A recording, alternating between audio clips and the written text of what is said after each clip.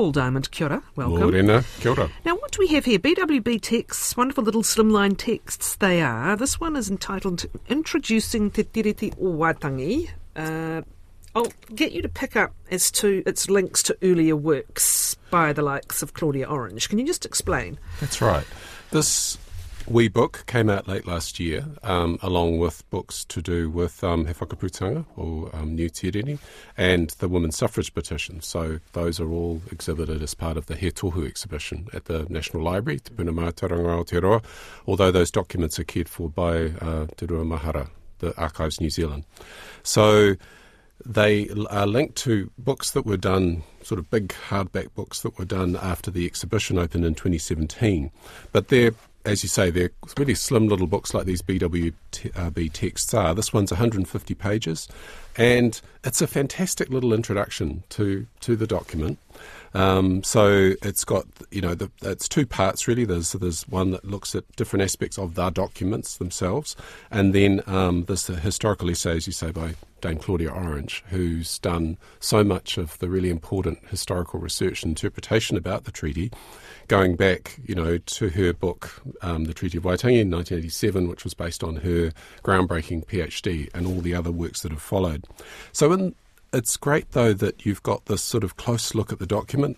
So it's structured according to what is it, when was it signed, and so you find out about the 9 sheets and where those were signed around the country, actually what it says, which we're looking at a lot at the moment, who signed it, which I think is one of the most interesting bits of this wee book. So around 540 rangatira signed it, and I know when I've talked to Claudia and others, there's still information emerging about these signatories, and as whānau hapu iwi and communities are sort of finding out new information, that's contributed to the knowledge about this. I love all the transliterations that says so much about that time, and I should have known this, but I didn't know that the name Makuaere is Macquarie. Lachlan Macquarie, who was the Governor of New South Wales at that time. Hoeti, if that's how you say it, Jowett.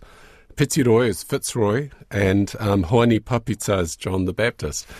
And I think I always think these transliterations are such an interesting window into that world of that time. And according to this book, and actually these little essays were done by Jared Davidson and Stephanie Lash, who are 2 archivists who were both curators in the He Tohu exhibition. It was about sort of enhancing your mana by, calling yourself after Macquarie or George Grey or these other people. I also love the connections with Taonga and Wharenui. So Mata Te Hokia from Ngāti was the person who ordered the construction of Mātātua whare, the whare that went overseas and then came back to Whakatane. I love this kind of idea of mana through time, through kōrero and Wharenui and Taonga and other things. There's a man, Rangi Matanuku from Te Whakatoa here, who had a schooner that got renamed Hokopoaka, bought with pigs because he'd made so much money trading. Again, these are little stories, but they give you windows into the world of these people, engaging with Europeans and economic activity.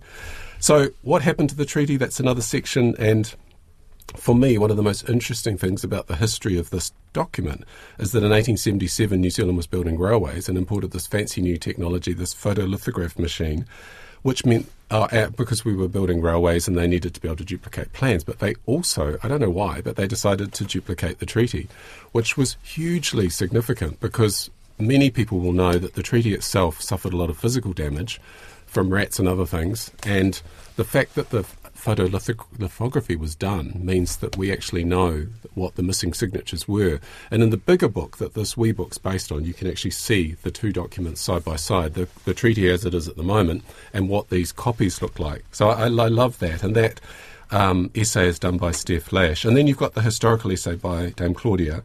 She talks about He Whakaputanga o Te Rangatiratanga o New Tiriti, the earlier document, 1835, which was talked a lot. We heard a lot about that this week. And she explains how rangatiratanga was used to talk about New Zealand's independence at that time in 1835, and then the treaty followed on from that.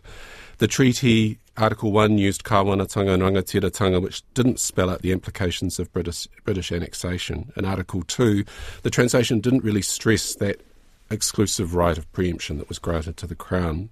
And we're still working out the implications of that. So I think it would be good if this could be updated at some stage, because the essay dates from 2017 when He Tohu opened, and there have been some very important bits of scholarship since. Ned Fletcher's book on the English text of the treaty, Bain Atwood's book, A Bloody Difficult Subject, Ruth Ross, to Tiriti o Waitangi, The Making of History. And just yesterday, Professor Michael Belgrave at Massey gave a lecture about for Auckland libraries about the texts. And he ended up by saying, at the end of the day, this is a sacred compact that leaves intact the tribal authority, rangatiratanga, because Hobson, he argues, never wanted that. He just wanted to create a government at that time. But I love what Michael was saying, that it represents a moment in both worlds. Humanitarians were still steering the ship, so that's very much what Ned Fletcher's book is looking at, the sort of humanitarian religious theology and things that influenced the treaty at that time. But on the other side, it represented religious enthusiasm by Māori debating and becoming part of constitutional thought. So the debate goes on, but I think this is a really great little tool and resource. And by the way, have a look at the Spin-Offs collection of resources if you need more. Ngamihi nui. Thank you, Paul.